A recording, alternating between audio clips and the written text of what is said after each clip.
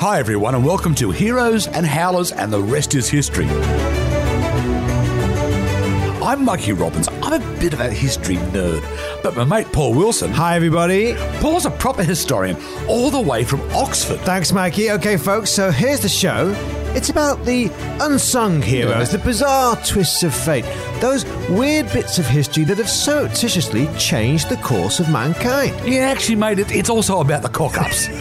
Those howlers, the moments of madness, they're sometimes tragic, sometimes comical, that have made the world what it is today.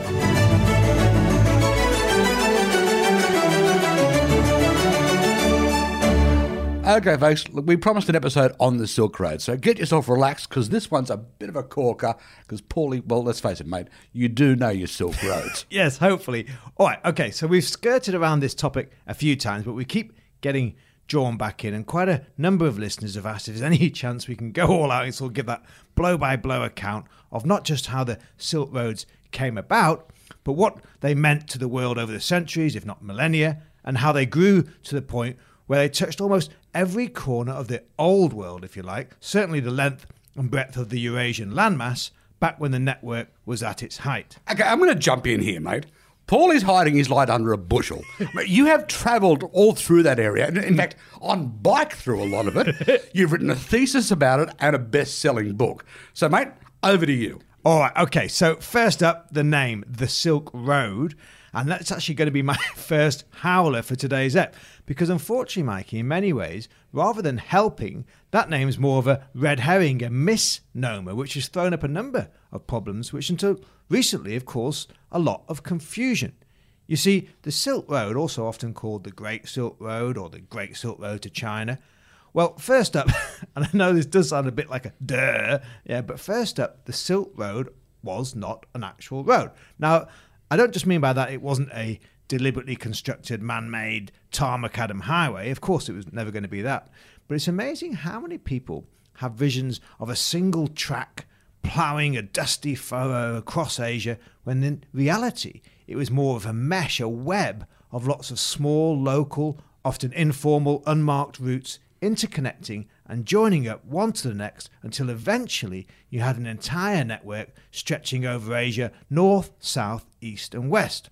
Now, to be fair, the guy who gave us the name the Silk Roads, Baron von Richthofen, the great German geographer, he did actually call it the Silkenstraßen, the Silk Roads, plural, because he did understand that, of course, there was always going to be more than one route that could be taken.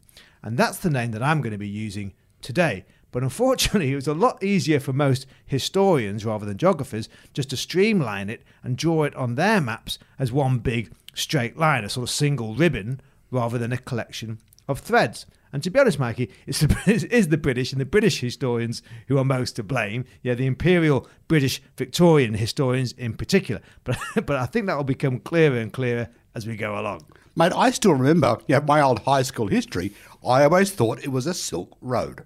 Okay, so if it wasn't a road, second up, it didn't particularly have that much to do with silk either. In fact, once you get your head around the whole concept, it soon becomes clear it was as much about the exchange of ideas and culture, be that technical knowledge, religion, language, traditions, as much about that as it was about trade in material goods. And even when it was about products and stuff, if you like, silk was still very much only one of a whole range of items alongside food, manufactured goods like glassware, jewellery, pottery, precious metals, of course, precious stones, furs, and the often quietly ignored one, slaves. Oh, slaves again. And then the third thing, Mikey, and this is when you start to realise how Europeans on one side and Chinese on the other have often twisted things to suit their narrative. The third thing is the Great Silk Road to China. Well, many, and you could argue most of the routes didn't actually involve China. So, since this network has often stretched north to the steppes of Russia and Mongolia, or south to the Indian subcontinent, as much as it did to the east and to the west. So China was neither the start point nor the final destination of many of these routes. And as for Europe, despite all the stories about Marco Polo and his like, for most of this period, Europe was Asia's poor relation. And Northern Europe, Britain, France, Germany, in Silk Road terms, they're almost irrelevant. Okay, I've got you, Paulie, but then how come everyone has that image in their heads? You know, the merchants and their camel caravans, cargoing bales of luxurious silk to satisfy insatiable European demand.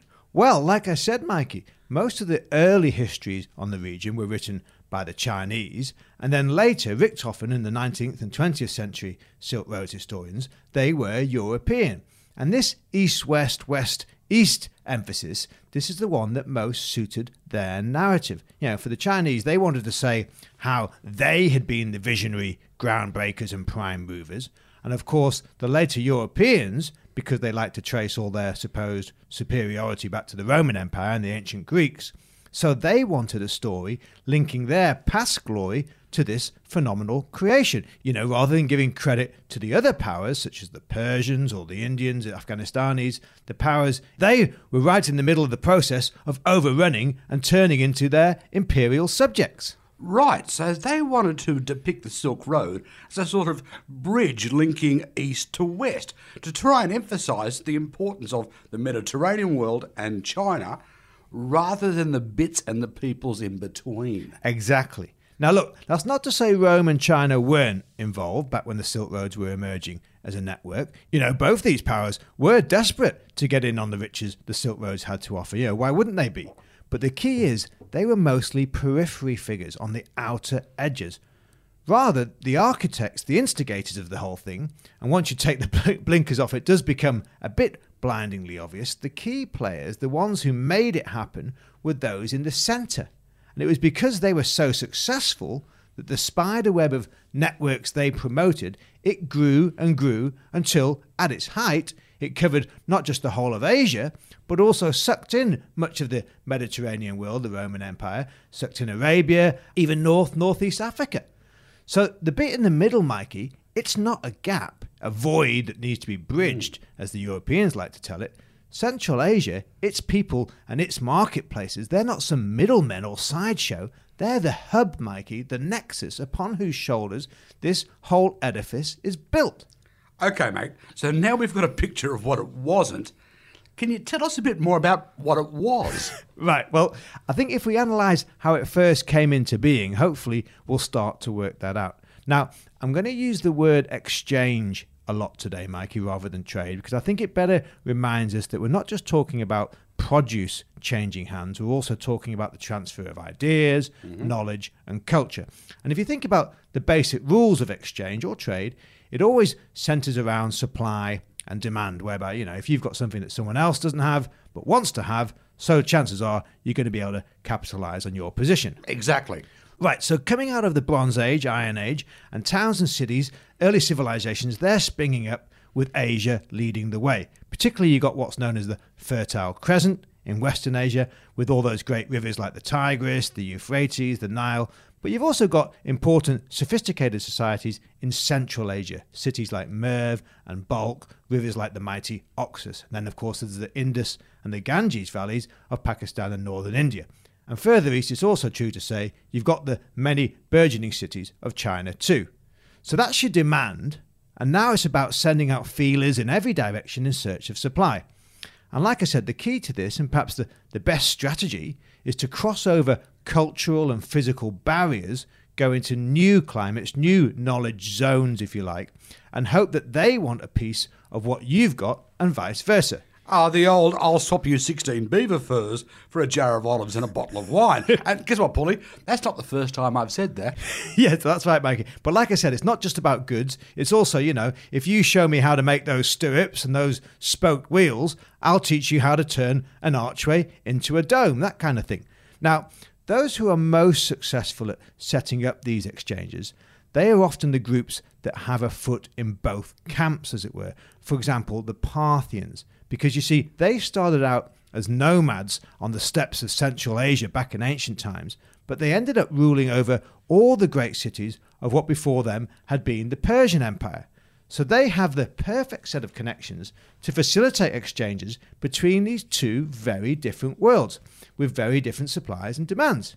But yeah, I can feel a but coming on, but before we get to the but, give me a date, because I'm not really familiar with these Parthians. All right, so we're talking the 1st century BC, 1st century AD, very much the contemporaries of the Roman Empire. You may have heard of the Parthian shot when they fight against the Roman armies. But like I said, no matter how good people like the Parthians are, there's still one barrier, one physical border dividing Asia that none of these protagonists can conquer, try as they might from every direction.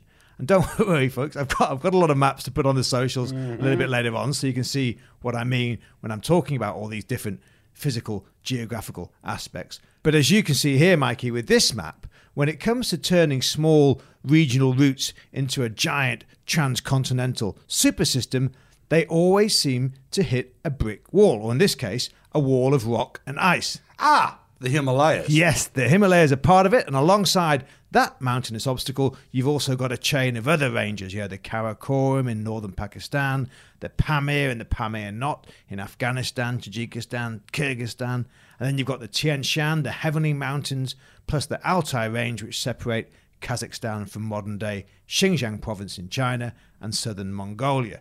Now, all these ranges, as you can see, Mikey, when put together, they effectively form a semicircular ring, a wall, which cuts Asia in two. You know, you've got Western Asia and half of Central Asia on this side, and then you've got the Orient and the Eastern half of Central Asia on the other. And it's this wall, 20,000 foot high, like I said, covered for most of the year in snow and ice. It, more than any other physical barrier, more than the deserts of the Gobi or the wild steppes of Scythia, this mountain wall prevents almost any chance of exchange or crossover from one side to the other. So while you have these really impressive exchange networks on each side of this ring, north, south, east and west, before the beginning of the Common Era, they never quite manage to join up and fulfill the vast potential. That is, and I think I know where you're going with this one, until your hero Kanishka the Great turns up with his Kushan Empire, as you explained in a lot more detail in that brilliant Kushans episode we did last year. Yes, that's right, Mikey, the Kushans, because we're at the beginning of the Common Era, like I said. Although, to be fair, there are also others involved. You've got the nomadic Xiongnu tribes in Mongolia and what's now Siberia, and then the Xianbei tribes that follow them. And yes, you've got the Chinese sending out armies and emissaries, having a sniff around. And of course, you've got the Persians and the Parthians. Not to mention the Romans desperately trying to get a piece of the action on the western end with their expansion into Egypt and the Near East. But it is the Kushans with their empire covering Afghanistan, large parts of Central Asia, parts of northern India. They're the ones who score the trifecta and join up all the dots. Yes, so what was it that made them so special? How were they able to break the mould?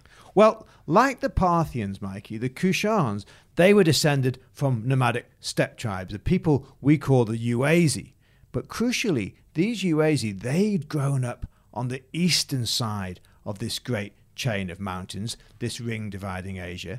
But following several defeats against their nomadic rivals, the Xiongnu, and also against the Chinese armies, the Uazi Confederation is driven out of their homelands, driven across the Tarim Basin, the Taklamakan Desert, in what's now the far west of China, and up over the mountains, through the passes, to land in northern Afghanistan.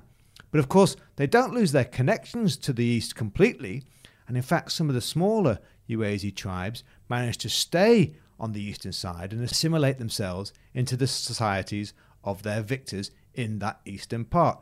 So once the main body of Uazi tribes regroup and emerge victorious in their new home in Afghanistan and become known as the Kushans, we're now talking the 1st, 2nd, 3rd centuries AD, so now this new power can exploit their advantage, forging the missing links in the transcontinental chain and bringing about a fully functioning Silk Road network encompassing the length and breadth of Asia so that the whole of the landmass continent is finally interconnected.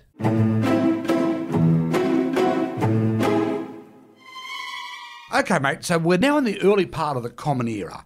The Silk Roads are up and running, but what happens next?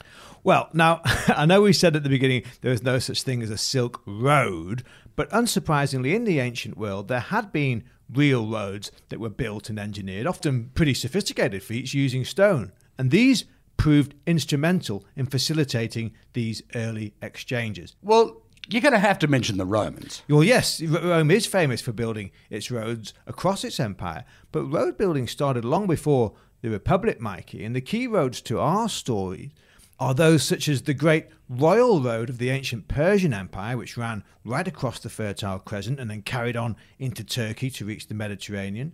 You've also got the amazing Khorasan Road, which joined Persia to Central Asia, and the even older VL route, which was a well-used passage from Central Asia down through Afghanistan and into the Indus and Ganges valleys of northern India. So what you're saying, Paulie, is all of these roads, they were already built before the Roman Republic. That's right. And on the other side, Mikey, of course, you've got the Great Wall of China being built, because you've got to remember its other primary purpose, alongside protecting the Chinese heartlands, its other primary purpose was to provide a convenient and efficient transport link along which horses, carts, soldiers, and to a lesser extent civilians could quickly pass. But it's also worth noting here, Mikey, it's not just land travel.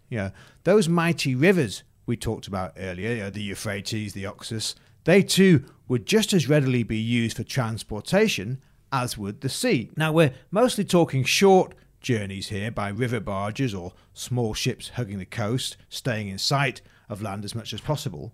But to think of the sea lanes as a separate rival network to the land-based Silk Roads is to miss the point. The two would operate in tandem, and any would-be travellers, be they merchants to missionaries, each would take the quickest, safest, cheapest option on offer. Actually, we've talked about this before, and now that you've mentioned it, I'm starting to get the feeling that river barges are amongst the most overlooked bits of technology in human history. Yeah, well, that's right. What you're saying in terms of the Silk Roads, Paulie, is that many of the building blocks were already there, but it took the Kushans to finally join them up. Right. Now, unfortunately, the Kushans didn't leave us much in the way of histories or documents to record their success, but because of all these amazing gold coins we've found, many of which now sit in the British Museum. Oh, how unusual.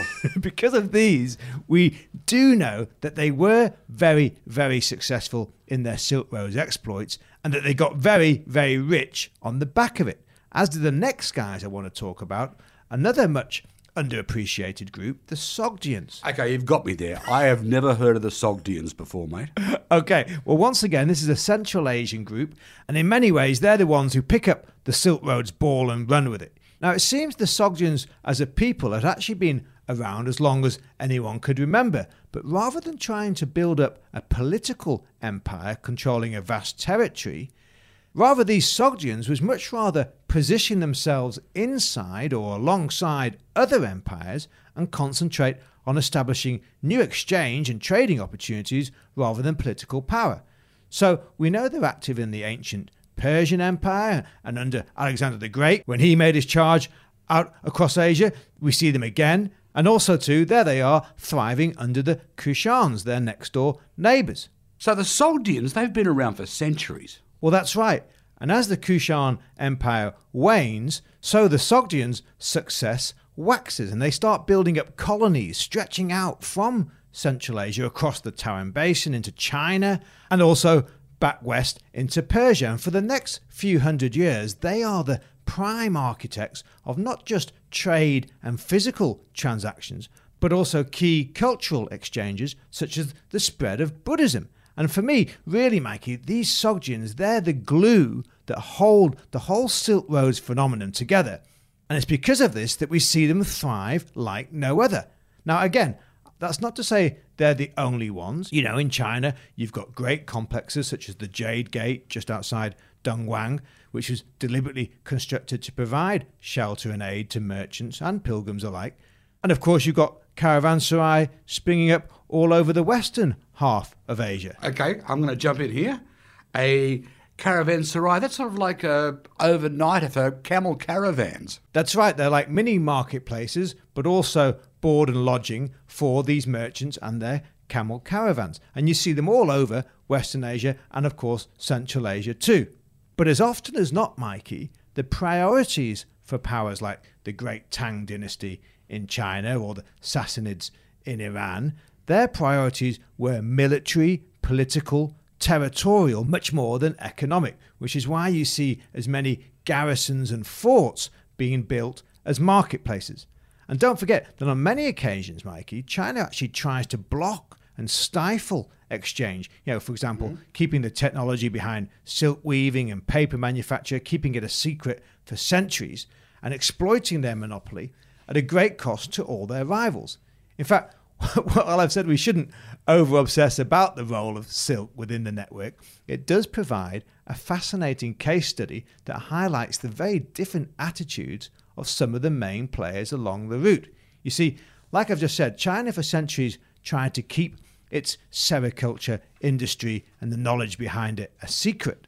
In fact, there's an ancient myth that their hold was only broken when a Chinese princess smuggled out some silkworms as part of her wedding party when she was married off into the Central Asian kingdom of Khotan.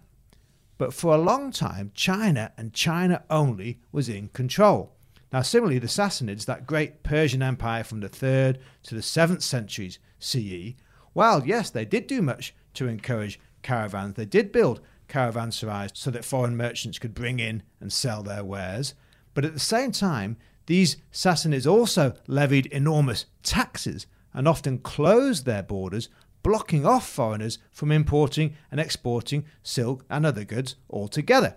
And as for the Romans, Mikey, yes, Constantine and the later emperors of Eastern Rome, they should be given credit for focusing their attention eastwards, rather than worrying so much about Europe and its descent into the period of stagnation that we like to call the Dark Ages.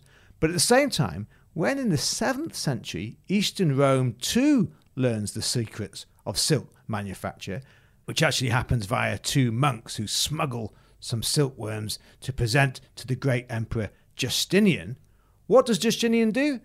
He calls for the technology to immediately be kept under wraps so that Eastern Rome, Byzantium, can now have its own dominant monopoly, and Constantinople can dictate silk prices across the whole Mediterranean world for the next 700 years. Whereas the Sogdians, in contrast, they do everything they can to cement the Silk Road network in place, facilitate exchanges east, west, north and south. And guess what? Who is it who gave those 2 monks the silkworms to smuggle westwards to Justinian? A group of silk merchants in Sogdiana.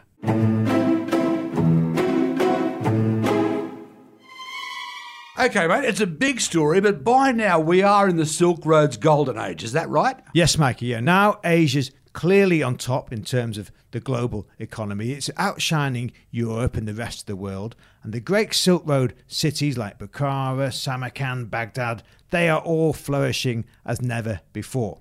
Now, as with everything, the network ebbs and flows, but as new empires spring up, so the pot, the Silk Road's pie, if you like, it gets bigger and bigger with new ideas and exchangeable goods being constantly added to the mix. You've got the great Turkic Khanates of the steppes coming in, you've got the Muslim armies sweeping out of Arabia, the Tang dynasty pushing out of China, and they're all pushing in one direction. They're all pushing straight towards Central Asia because they've got the Silk Roads in their sights and they all want the same thing, to bring the heart of the network under their control.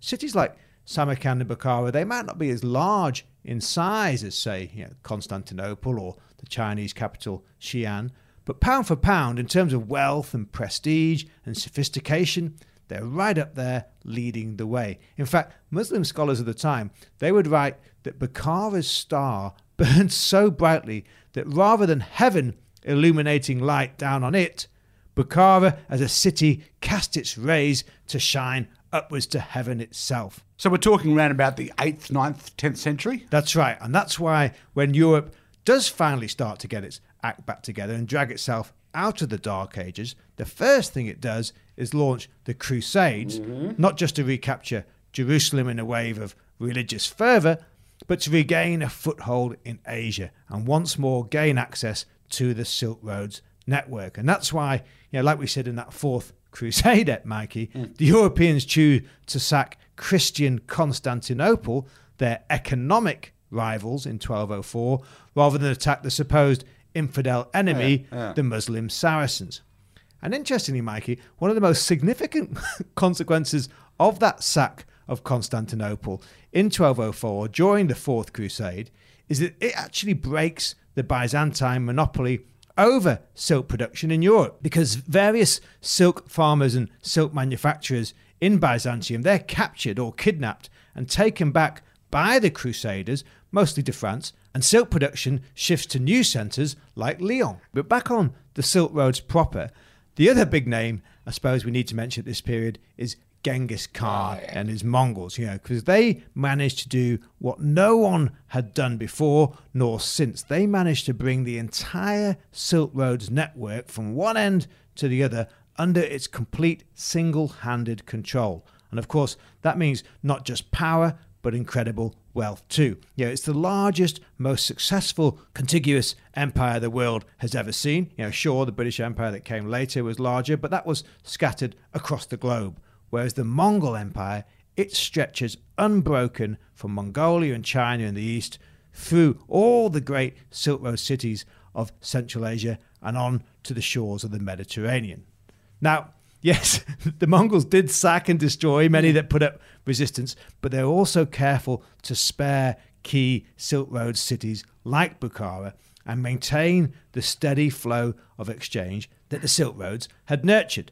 And one of the main reasons it seems they did this is because of another important Central Asian people, the Uyghurs.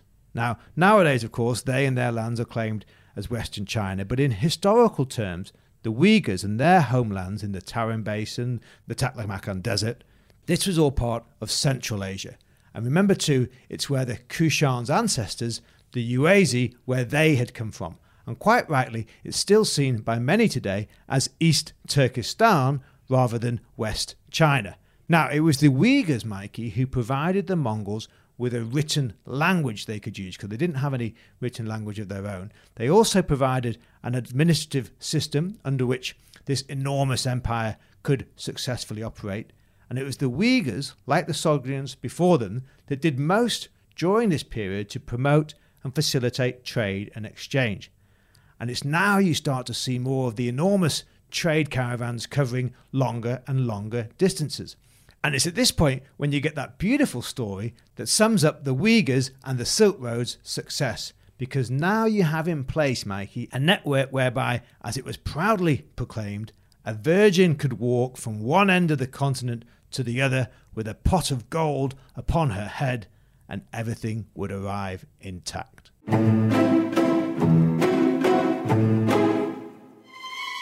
Okay, we're talking Silk Roads, and I've got two more questions, Paulie. A, how does it end? Yes. And why, mate, what went wrong? Okay, well, I'm afraid just as the emergence period of our story has been blurred and twisted by us Europeans looking back with our rose-tinted glasses, so unfortunately has the end of the affair. You see, conventional wisdom, European wisdom, Mikey, it will tell you that the Silk Road's demise started with Vasco da Gama's ship rounding the Cape of Good Hope and landing in Calicut, India in 1498. And then this demise was quickly hastened by European ships and their maritime routes, superseding the need for a land-based network, now that these ocean-faring vessels could complete the journey in one go, with Portuguese ships sailing into Canton Harbour in 1514.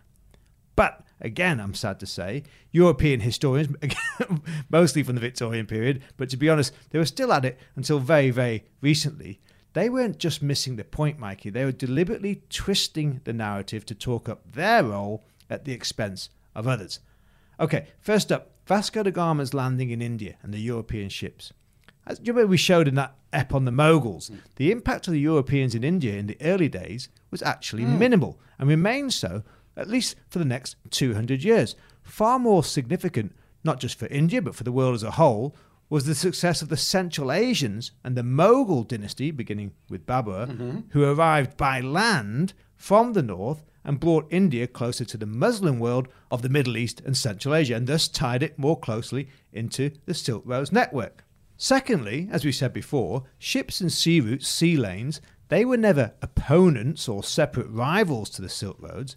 Instead, they'd been regularly used as alternative arms, especially in the Persian Gulf, across the Caspian and the Black Seas, and to join up the coastal ports of Arabia, Western India, and the Horn of Africa. Even the Kushans, Mikey, that most land-based of peoples up in the mountains of Afghanistan, they used barges to... Whoa. Barges again, mate. Barges. That's right. They used barges to get their goods to market down the Oxus and onto the Indus rivers. And they deliberately set out to reach the coast of what's now Pakistan so that their merchants could access its ports and link into the various sea lanes that were acting as an alternative to land-based camel caravans. So the ships were nothing new to the Silk Road network, and they were always considered more a helping hand than a threat. And then thirdly, probably most importantly, as we've seen, China was not the actual ultimate Silk Road's prize, final destination. The real action was happening in the middle. So improvements in European naval technology, no matter how great, yes, sure, it would go on to have a major impact on places like the islands of the East Indies, particularly for the Dutch in the 16th and 17th century, and then, of course, the Brits later on. But back in 1498, Mikey, or 1514, the effect these long-distance voyages had on the Silk Road's network was minimal. Of much more consequence were the actions of Central Asians themselves, and rulers such as Tamerlane and his Timurid Empire. Now, once again, he's not just in control of the heartlands of the Silk Roads, but he's actually springing up out of the very centre of Central Asia and positioning himself slap bang in the middle of the Silk Road's hub. You see, relatively quickly, Mikey, the Mongol Empire, probably unsurprisingly, it had proved just to be too big, too many conflicting interests to survive as a whole. And so in the 14th and 15th century, it was divided up amongst Genghis Khan's descendants and eventually began to splinter. Now, at this point, China, having regained its independence and kicked the Mongols out, it turns its back on the whole Silk Road's network. It turns its back almost on the whole world under the Ming dynasty. But in Central Asia, its peoples and empires like the Timurids and the Ghaznavids before them, they make sure the Silk Roads don't just carry on, they thrive and prosper as much as ever, if not more. So, it suited Western Europeans, both in the history books and popular culture, plays, poems, that kind of thing. It suited the Western narrative to portray Tamerlane as a real howler, this evil despot, a bloodthirsty tyrant, an unsophisticated brute. Whereas the truth is, his rule from 1370 to 1405 and that of the ensuing Timurid Empire, it's home to some of the greatest mathematicians, scientists, religious scholars, such as the great Ibn Khaldun, and artists such as the wonderful poet Hafez. And Timir's grandson, Mikey, Ulugh Beg, he's one of the greatest Silk Road astronomers and intellectuals of all time. Okay, mate, so why do the Silk Roads come to an end? All right, well, some would argue the network never ended, and with projects like President Xi's current Belt and Road Initiative, which was originally called the New Silk Road Initiative, so these people would argue it's still with us today. But no, you are right, Mikey. The Silk Road's importance does decrease and the network slowly loses its lustre. And this is not because of those European ships that headed east, but rather the ones that went west. I think I see where you're going with this. Right, because like we said in that Columbus ep, the discovery of the Americas of the New World was pretty much a fluke, and the colonisation of the West Indies was really more of a lucky byproduct of the Europeans' desire to reach the East Indies. But because of all the gold and silver that the Spanish and Portuguese plundered out of Central and South America, and because of all the crops like sugar and tobacco and cotton that slave labour cultivated for the Brits and the French in North America, so slowly the world's economic axis shifted. No longer was Central Asia the centre of commerce and intellectual exchange. Now the richest pickings were to be found in the New World. And slowly but surely, the global economy, its centre of gravity, began to revolve not around the steppes and rivers of Asia, but the high seas of the mid-Atlantic. Now, look, it still took a lot longer than most people think, so there's no sudden collapse in terms of the Silk Road network, but the shift was irreversible, and by the 17th, 18th centuries, European powers had wrested control of the world economy, and thanks to this economic success, Europe had the money to establish itself as the new centre for learning and intellectual pursuits. And dare I say it again, mate, like we did at the start of the episode, slavery was involved. That's right, Mikey. So just as the Fertile Crescent had dried up and become desert, so the Silk Road caravans ceased to plough their way across an increasingly dusty continent.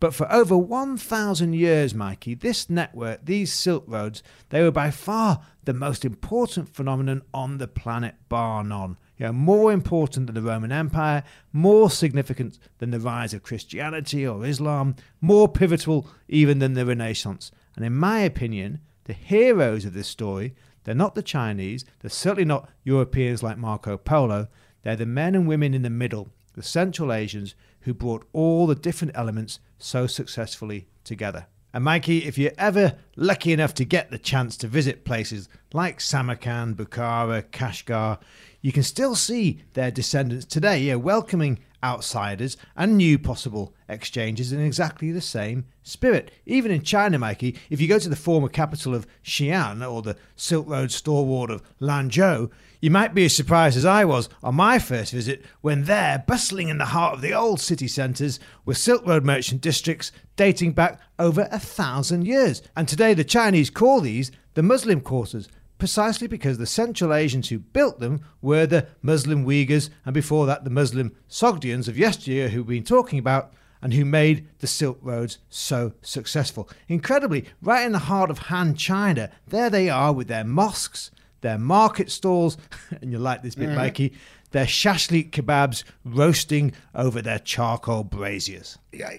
All right, folks, so there you go. Any questions, any comments, just drop us a line on all your social media. Same as usual, your Twitter, Facebook, Instagram, whichever you prefer. That's right, and always the same handle, @TheRestIsHist. The Rest is Hist, and you'll find all that in the show notes. And whenever you're listening, don't forget to like, subscribe, comment on whichever platform you happen to use. It's always great to get your feedback. Yeah, keep it all coming. We're having lots of fun out there, lots of extra stories. And maps. There's always more maps.